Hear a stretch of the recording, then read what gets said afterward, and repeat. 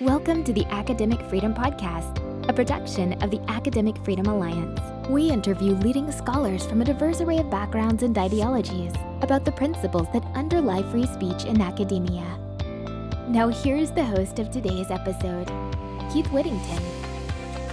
Thank you for joining us on the Academic Freedom Podcast for the latest installment in our regular series of conversations hosted by the Academic Freedom Alliance on issues of campus free speech and academic freedom. I'm Keith Whittington, the William Nelson Cromwell Professor of Politics at Princeton University and the chair of the Academic Committee of the Academic Freedom Alliance. The Academic Freedom Alliance is a group of professors from across the ideological spectrum organized to defend the principles of academic freedom in American universities and to assist individual professors whose rights of free speech are under threat. You can find out more about the organization and its mission by visiting our website at academicfreedom.org. Today, I'm pleased to be joined by Hiram Chodosh, the president of Claremont McKenna College. A lawyer by training, he previously served as dean of the S.J. Quinney College of Law at the University of Utah. In 2013, he became the fifth president of Claremont McKenna. In 2019, Claremont McKenna College was the recipient of the Institutional Excellence Award from the Heterodox Academy. And for the past 2 years, Claremont McKenna was the top-ranked school in the college free speech rankings compiled by the Foundation for Individual Rights in Education, or FIRE. Hiram, welcome to the Academic Freedom Podcast. Thanks, Keith. Happy to be here. I want to get your perspective on academic freedom, given your experience as a dean and a university president. But let me start by a fact that actually did take me aback a bit as I was looking at your biography, which is you're only the fifth president of Claremont McKenna University. And so when you're at a place like Princeton University, there's been quite a few more than that.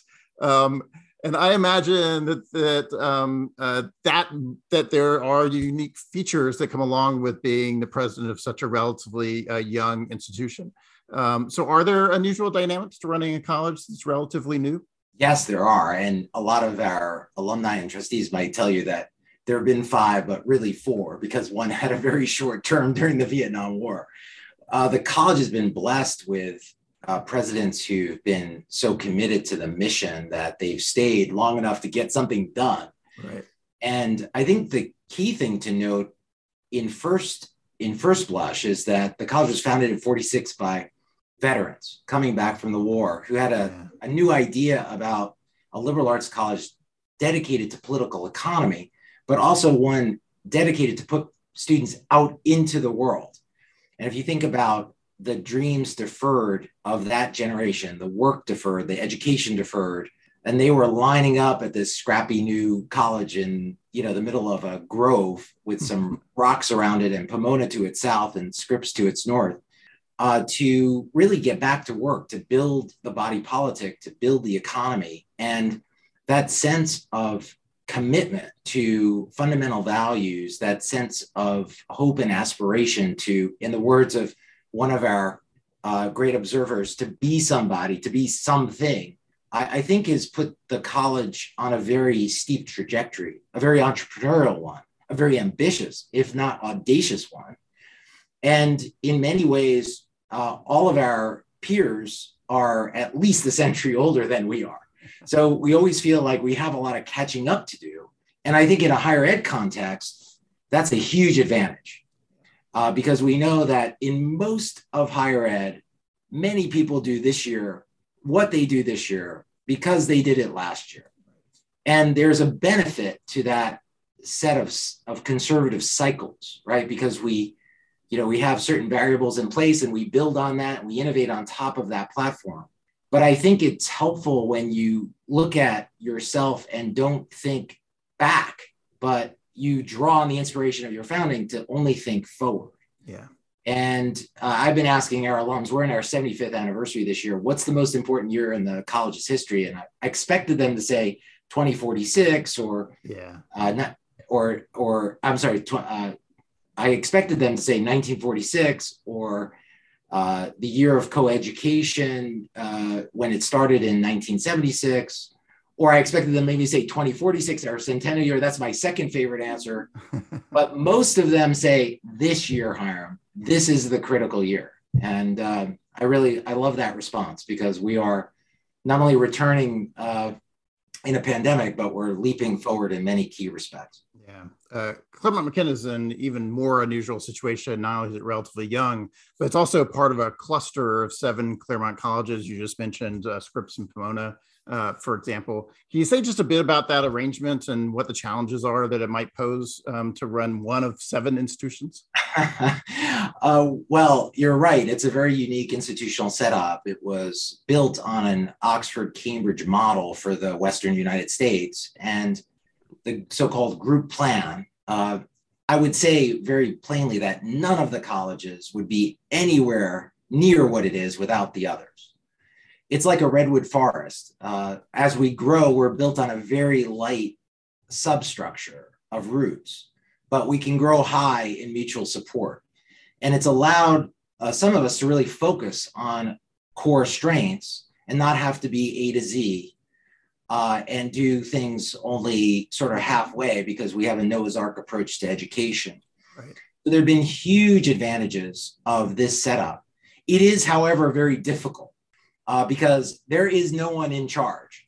And it requires a certain kind of collaborative leadership in a flat structure to make it all work. Sometimes it's wonderful. Sometimes it is mind-numbingly challenging just because we all have a shared history and a shared set of values and commitments to liberal arts, but we also have different ways of going about things. And you can imagine it as a family of very independently minded, smart people who don't just want to do what one another is doing all the time and who want to collaborate, but also want to see that we're each doing things in our own, in the execution of our own sovereignty, right, and our enlightened self-interest, and doing things that really leverage the collaborative and in the search for excellence and making the kinds of contributions to the broader society that we each seek to make. Yeah. So I mentioned in the opening the Heterodox Academy Award, which particularly recognized you and Claremont McKenna for the creation of the Open Academy on campus. Can you say something about what that is and how it came about in the first place? Sure. As you know, the reason for your work and, the driver of the podcast is obviously because we've been having a number of controversies in higher education. I would say that many of them have centered on speakers, on invited speakers or disinvited speakers. And during the year of 1718, but even before that, I would say going back to 15, 16, I started to think about that more critically. We do a lot more than just invite speakers. And our educational commitments have to be far broader and deeper than which speakers we invite. I think there's a lot of misunderstanding about that. I think people think that we speak through our speakers or that our speakers represent us. I think that's a very important distinction that we have to hold on to. But my point here is I grew frustrated with the narrow conception of the role of freedom of expression and academic freedom as merely a question of whether a speaker has a right to be on campus, which looks very different in a public than a private university. No one has a right to speak here unless invited. And however, and those issues are serious and we've worked really hard at them. We have a program that goes back decades called the Athenaeum. We have every night of the week we have a distinguished speaker. It's not just a lecture, it's a social experience. It's extremely student-centric. Only students sit with the speaker, not me, not a donor, not a trustee. Speakers are introduced only by students, by the Ath Fellows. The Ath Fellows coordinate and facilitate the Q&A. Students get priority over all questions. You've been there yourself, Keith, and have experienced it. It's a very special institution for us. So speakers are important to us. And I think we have the richest, most diverse array of speakers on any college campus, and the ability to bring 125 people for dinner every night of the academic year. It's nothing short of phenomenal. We're very proud of it. But it's only one leg of the stool.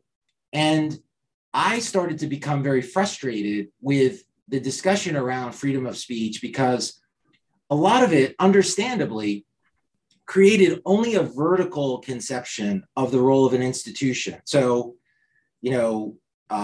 that's understandable. The First Amendment starts, Congress shall make no law. It's about vertical relationships between the state and the society.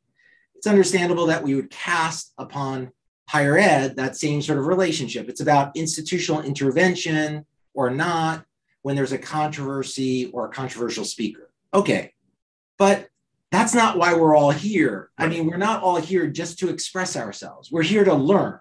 And learning is, if we imagined a learning environment where everyone could just speak all the time, regardless of time, place, manner, regardless of anyone else speaking at the same time, that would be not just a Tower of Babel, that would be a nightmare. Yeah. That wouldn't be an educational environment any of us would choose to design. So what else is going on? What are the other major components that we need? Well, we speak in order to persuade, and that means that someone has a different viewpoint than us. And unless we are open to other viewpoints with whom we disagree, we can't expect others to listen to us.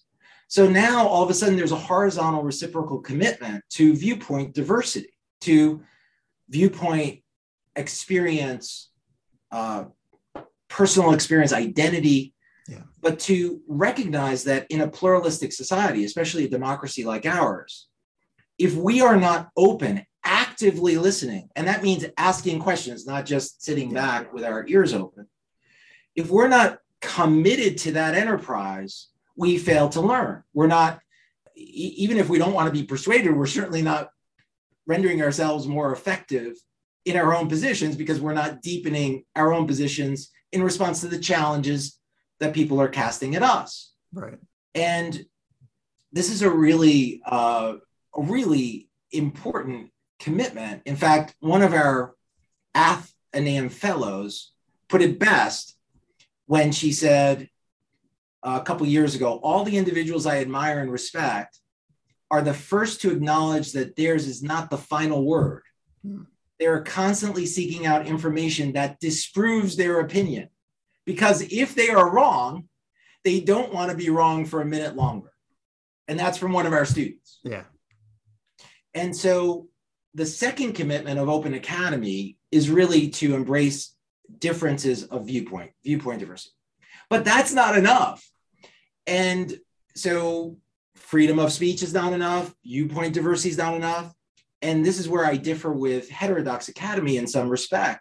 If you look at the teleology of Heterodox Academy, the mission statement, it basically boils down to having better arguments or disagreeing better or more constructively. Again, I don't know about you, Keith, but I wasn't put on the earth to just disagree better. Right. I grew up in a family in which it was a blood sport around the kitchen table, but that wasn't the purpose of it, just to form a better argument. It was actually to persuade or to understand something with humility about where we're wrong, or to reach some underlying common understanding or new framework that could reconcile these views, or to solve a complex problem across controversial lines. Especially in our country, isn't that what we seek to build in our polity, in our civic society, in our communities, in our families? And if you think about it, this is a big social challenge that we have in the United States. I mean, every Thanksgiving, there's another piece about whether a family is going to invite Uncle such and such because Uncle such and such is of the other party. And either they're going to invite him and then say, we can't talk politics tonight, or they're going to exclude him. And both of those choices violate both principles of freedom of expression and full inclusion. Right. Because if politics is off the table, it means that there's a part of ourselves that we're not expressing, which means we're excluding a part of ourselves at that table. And certainly if we're, disinviting or not inviting an uncle, that's hardly inclusive and really doesn't fully exercise our free speech.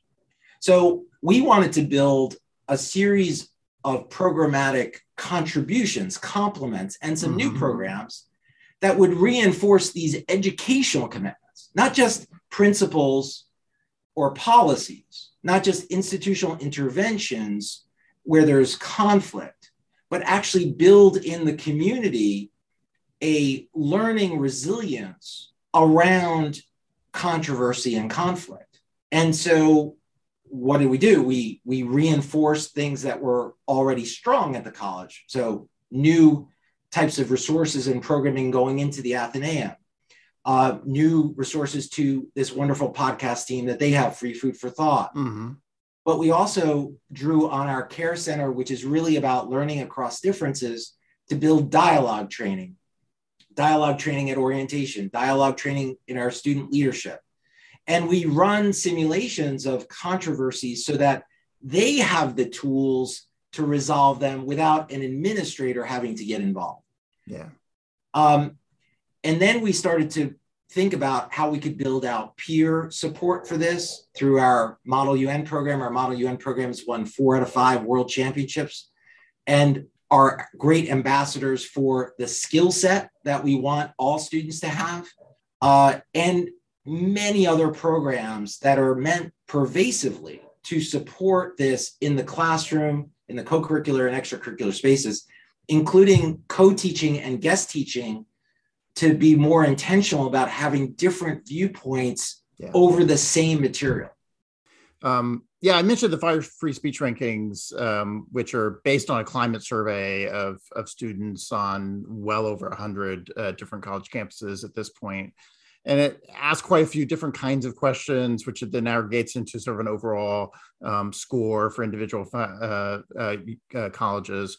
And part of what's striking about Claremont's performance in the rankings, besides the fact it's been first for the last 2 years that they've done this ranking system, is it so good across the board, that across all these different dimensions that Fire is asking about, Claremont does quite well from that perspective. And some of those aspects seem like they would sort of be under your control, such as questions about how clear is it the administration will protect free speech on campus.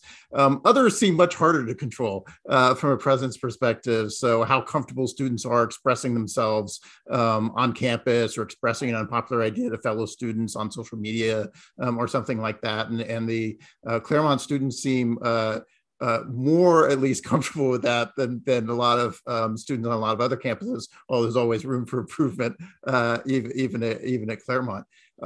To what extent are you just getting lucky, and to what extent is it initiatives like the Open Academy that you think are actually helping your university environment? Is it something else that's creating this kind of background set of conditions that students seem to feel reasonably comfortable expressing themselves across a wide range of kinds of controversial topics that come up? Yeah, well, we do have the benefit of history and culture. So these are not new developments for us. What's new are some of the cultural and intellectual forces and headwinds that work against these principles. And so in some ways, because we've had, I think, a greater deal of political diversity and in some ways a very strong commitment to these principles, both as a matter of academic work of our faculty, but also as a matter of culture within our student body, I think that we're starting from a stronger point. And that's very important to understand because culture is a funny thing. It's hard to move it and it's easy to lose it. Yeah. So having said that, though, you're right that there's some things that are obviously within our control. And those things in academic leadership, there's a tremendous amount to be said for clarity, for making hard decisions that are clear about where the institution stands. And we've done our very best to do that. And I think that has been absorbed by our community. They know where we stand on these issues. I also think that we have tried to program this into the culture in a couple of ways. So, for example, what we found, without being too deliberate about it, is that a lot of our applicants are seeing this and then in some ways self-selecting. So, for example, if you're, all else being equal, applicants A and B, and one likes to step across a barrier, right, and the other does not, we're we're much more likely to recruit that first student than the second one, because they're going to pick up this sense when they see what we're doing. That becomes a bit self-fulfilling. Mm-hmm. So again, there's no absolutes here. There's no perfection here. It's a constant work in progress. But sure. I think that as we project these values out as part of our environment, against the context in which, yes, there are students, obviously nationally, this age group who push back against this, but there are also those who are freed, liberated, empowered by it. And what we found when sometimes things get a little tough, or some of the communities around us don't like what we're doing, whether it's our speakers are too conservative for liberals or too liberal for conservatives, is what I find in our student body is many of them take great pride in being in that space with us. Yeah. And they see the importance of it. And they feel themselves empowered by the strength of being able to take on people and experts and big world thinkers whose ideas they disagree with. Right. And that's in a world in which I think, sadly, we've done such a bad job with civics generally, that our students come into college and don't really understand how institutions work. So without that understanding, if they want to make change, they have two tools, petition or protest. Right. And there's nothing wrong with petition or protest. But if they're not joined with other types of institutional change strategies, they can seem very weak or hollow. Right. And it's really important that we're doing what we can to mature that sense of how institutions work, how, instead of students just being frustrated by the world, that they create structures that compete with the world structures that they're inheriting. And so I do think that there are a number of things culturally and community-wide that we do that also reinforce these principles. Now, we're in a terribly challenging period with COVID because we weren't allowed to be on campus for 18 months. And we feel like we've lost a lot of that continuity and are constantly trying to figure out how do we re-socialize it and build up that social capital. So it's not that we're without challenges. We have the same cultural, intellectual challenges that any other institution in the society has. Right. But I think there's a difference between just laying back and being subject to it and actually trying to turn this national vulnerability into a core strength from an educational point of view. Yeah. One thing you highlighted a while ago was which certainly is very true of sort of thinking about these campus free speech controversies in general. People are very focused on the kinds of things that get a lot of media attention. That's often outside speakers, or at least for a while there, it seemed to be a lot of outside speakers who are particularly provocative and tended to generate controversy. It's often focused on sort of campus activists and students opposing speakers and the like. But especially from an academic freedom perspective, a core of what is of concern is not only sort of what does that kind of speech activity on campus look like, but also what kind of scholarship can people engage in? What does classroom teaching look like? And how free do people feel in those kinds of contexts? When you think about sort of the overall speech environment, where we're thinking about these sort of different components of what universities are doing, partially this kind of public free speech kind of environment of outside speakers, but partially sort of teaching and scholarship and sort of core academic features of a university. What do you think the overall climate looks like at this point? Is it in relatively good shape? Are we having real problems? Are the problems sort of limited? Or how should we think about sort of where we are these days? It's a hard thing, I think, for us to get our minds wrapped around. It's sort of like the questions of what are people in the United States really feeling and thinking? How do we get our mind wrapped around that when, we know that there's a kind of, that, for example, the small number of people who watch cable news on both sides of the political spectrum have far more contempt for one another than people who don't. Yeah. And there's a kind of countervailing narrative of people who actually go out and talk to people in small towns and libraries, that this sense of hostility and dehumanization of the other side doesn't really exist in such large numbers, that it's a more nuanced story than that. And I think we have the same problem with higher ed, because we're looking at the anecdotes, we're looking at, the pathologies, and what does it tell us about the overall health?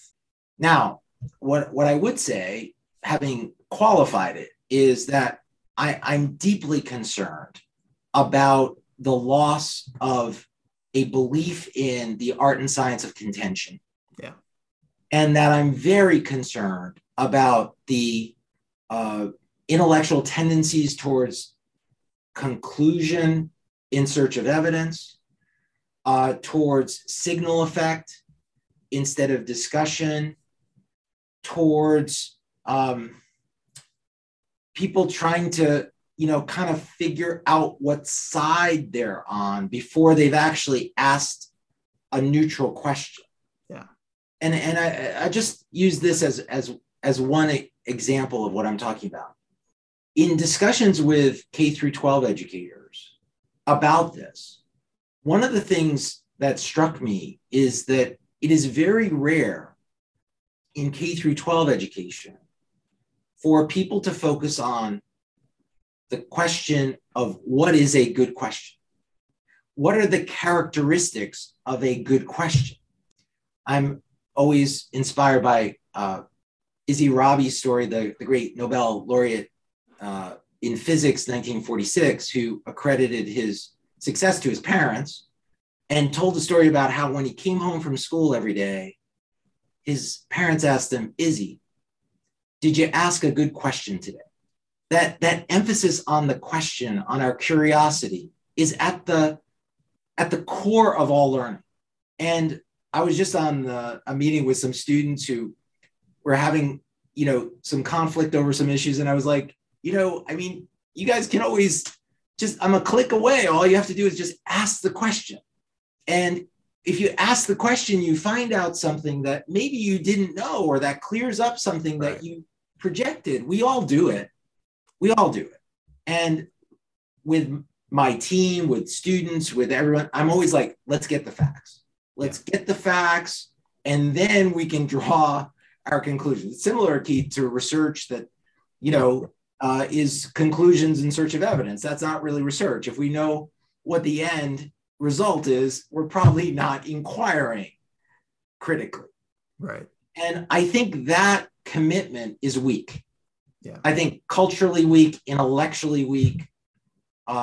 We have, whether it's, the advent of social media and the algorithms and the way they amplify certain types of speech over others, whether it's our academic celebrity culture, where there are just too many people in the academic world who are looking for clicks and sales and, sharp, provocative statements over the kinds of engaged, hard, rigorous inquiry that we not only do in academia, but we want our communities to do when confronted with the really big questions of our time, or the very big questions in their lives. Right. And I do think we have a lot of work to do, prenatal to grave, on how we reinforce basic learning objectives for the society that we have just taken for granted, and we're really actually focusing on almost everything but. Yeah. And so the whole foundation of education and learning, in particular in society, I think we have a lot of work to do to sustain everything that we seek to do in this country. Yeah. So one thing that's very different from being in a president's office as opposed to a faculty office is that you see a lot more stakeholders in the university than most of us do, and have a better sense then about sort of what the challenges are of sort of managing expectations. How are they approaching the university and thinking about the university environment in general? So what's your sense, for example, thinking about alumni and trustees, as to how much do they actively want a robust intellectual environment on campus? To what degree they understand concepts like academic freedom, and to what degree does that have to Do they have to really be educated about sort of what the contours of the academic process looks like, and what it is professors are doing, and what might be valuable about what professors are doing? Is that a natural sell to them, or do you find that sort of an uphill battle trying to explain to people what all these crazy professors are doing? Yeah. So there are two answers to this question. The first is more positive, which is, I think that at least in our context, the alumni and our board and other prominent people who are involved in our community, almost without fail, have a story about a really challenging educational experience that they had that changed their lives. Yeah. And I can tell you many of them. Some of our great business people, tell me stories about when they failed a class, when they got a D on their thesis. And also sometimes in contexts where, a very conservative student was taking a class from a very liberal teacher, or a very liberal student taking a class from a very conservative teacher, or just the demands, the rigor of academic life as transformational of them, and what they were able to accomplish having gone through that experience. So that's the positive part of the story, which is, I think you have to draw out the stories in people that are part of their experience to reflect back to them how important this is. Yeah. The second part of the story is more critical. And that is that, again, against the context of the culture wars, the cable news, the media, the focus on these sort of controversies in ways that aren't always so factually based or thoughtful, people get very agitated. Yeah. They get very agitated. How could you have this speaker? How is it that you have a professor that said this? How is it that you have a student who retweeted this thing?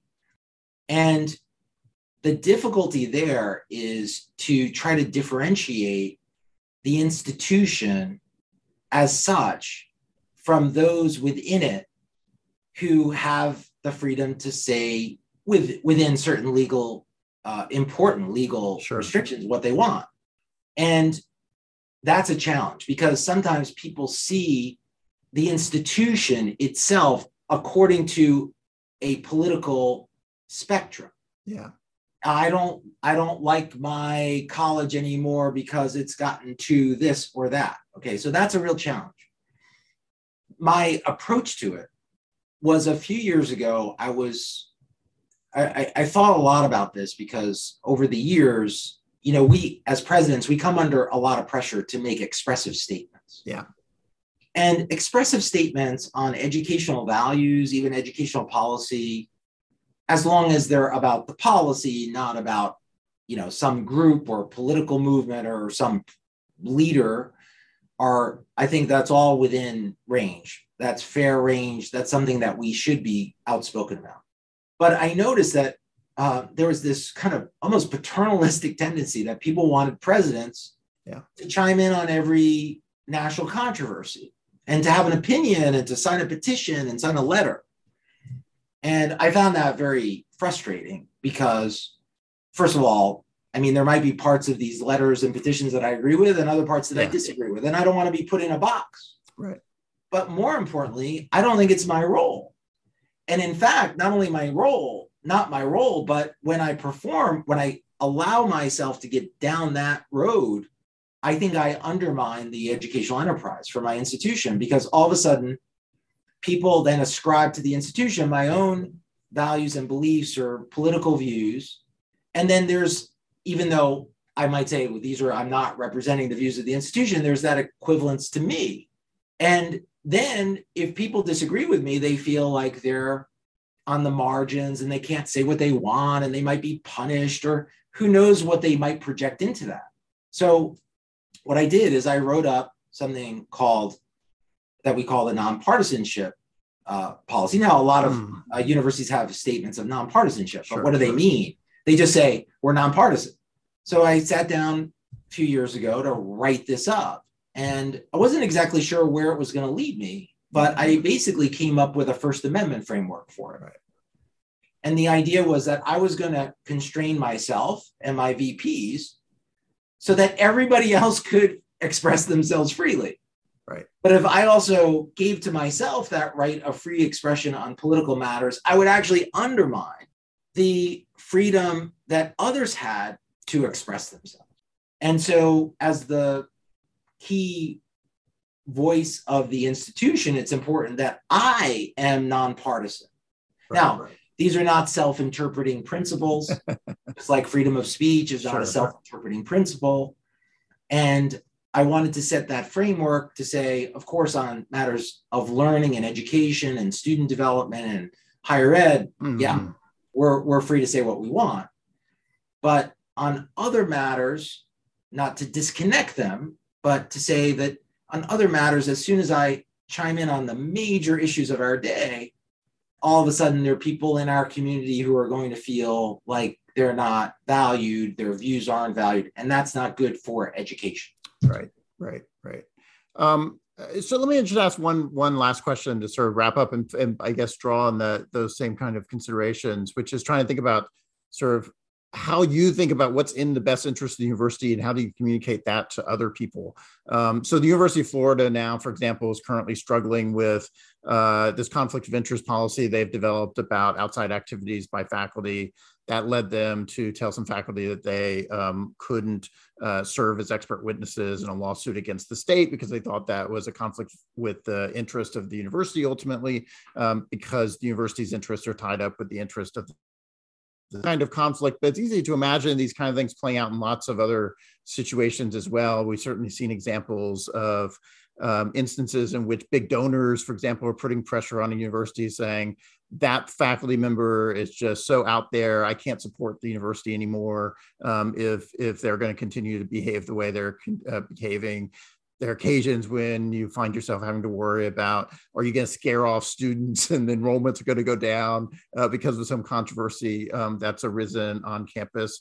How do you manage those kinds of institutional risks in that sense? One way you've managed it is to adopt that kind of nonpartisan statement view so it's easier to be able to say, look, these individuals who are speaking out are speaking for themselves. They don't speak for the institution. Nobody's speaking for the institution. That's not what we're doing here. And that's an interesting angle on how do you sort of manage some of those risks.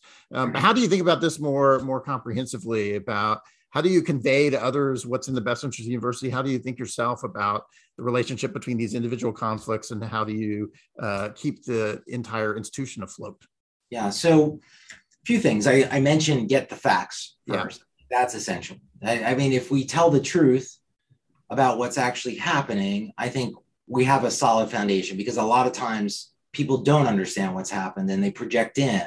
Yeah. And there are times where we can't say exactly what the facts are for other legal reasons of privacy. And that there's an art around that. Sometimes you have to wait. Sometimes you're still constrained. And you can say only what you can say. So there's a kind of asymmetry there that's very challenging. In addition to get the facts, the second thing is get the policies. Right. So for example, my question in the case of Florida is, what were their policies on extracurricular activities? I mean, almost every university I've been in has a policy on what you can do on the outside. Right. And that you're free to do those things on the outside as long as you're not, working 5 days a week. For some other body. I mean, I think for the folks in Florida who think it's okay to restrict this, they should turn the politics around a bit. Yeah. They should ask themselves, what if we were in a really liberal state that believed in expansion of voting methods and we had faculty who were opposed to it? Would we feel the same way about supporting their right to go off and oppose it? Because I believe in the reflexive nature of our commitments, right? Like how reflexive are we thinking about them? So my test for any principle is what are we willing to give up for it? Or in this kind of context, are we willing to turn that around in a way where we can answer the question where we're supporting freedom of speech or expression where it's most obnoxious to us? So that's the first test. Yeah. And I think that's a way of dealing with this is to turn that reflexive mirror around and see how far you can get with it. The third thing with donors is to comment that, and again, this goes to policy and law. Yeah. If donors start to gain the pretense of making these decisions for institutions, they undermine their donations. Yeah. Because the law says it has to be a matter of indifferent generosity. And finally, if you can't see eye to eye with a donor, you can't see eye to eye with a donor. I think in some ways, most donors respect that. And those that don't, you probably maybe don't want to have as donors anyways. Right. So I think if you're truthful, you're focused on principle and policy, you're reflexive in your commitments, and you can show that these aren't just one-sided commitments, that you can withstand the heat and the pressure from the other side, and point out what the proper role of everybody is in the institution. I think that you can make a tremendous amount of progress there by just being super clear, but also listening, being empathic to these various, collisions of viewpoint. And the last thing, Keith, is just finding that even temperament to cast through the kind of reverberating lobs of grenades and conflicts that are so corrosive, again, of the academic atmosphere. You can't have openness in hostile territory. Right. And that's something that we have to do a much better job at protecting. And it comes from both ends. It's not just the hostilities that come in from the outside. It's our own resilience of working through them with self-confidence. There are many times where, in the issue of speakers or professors, where people on the outside have an absolutely infantilizing attitude towards students.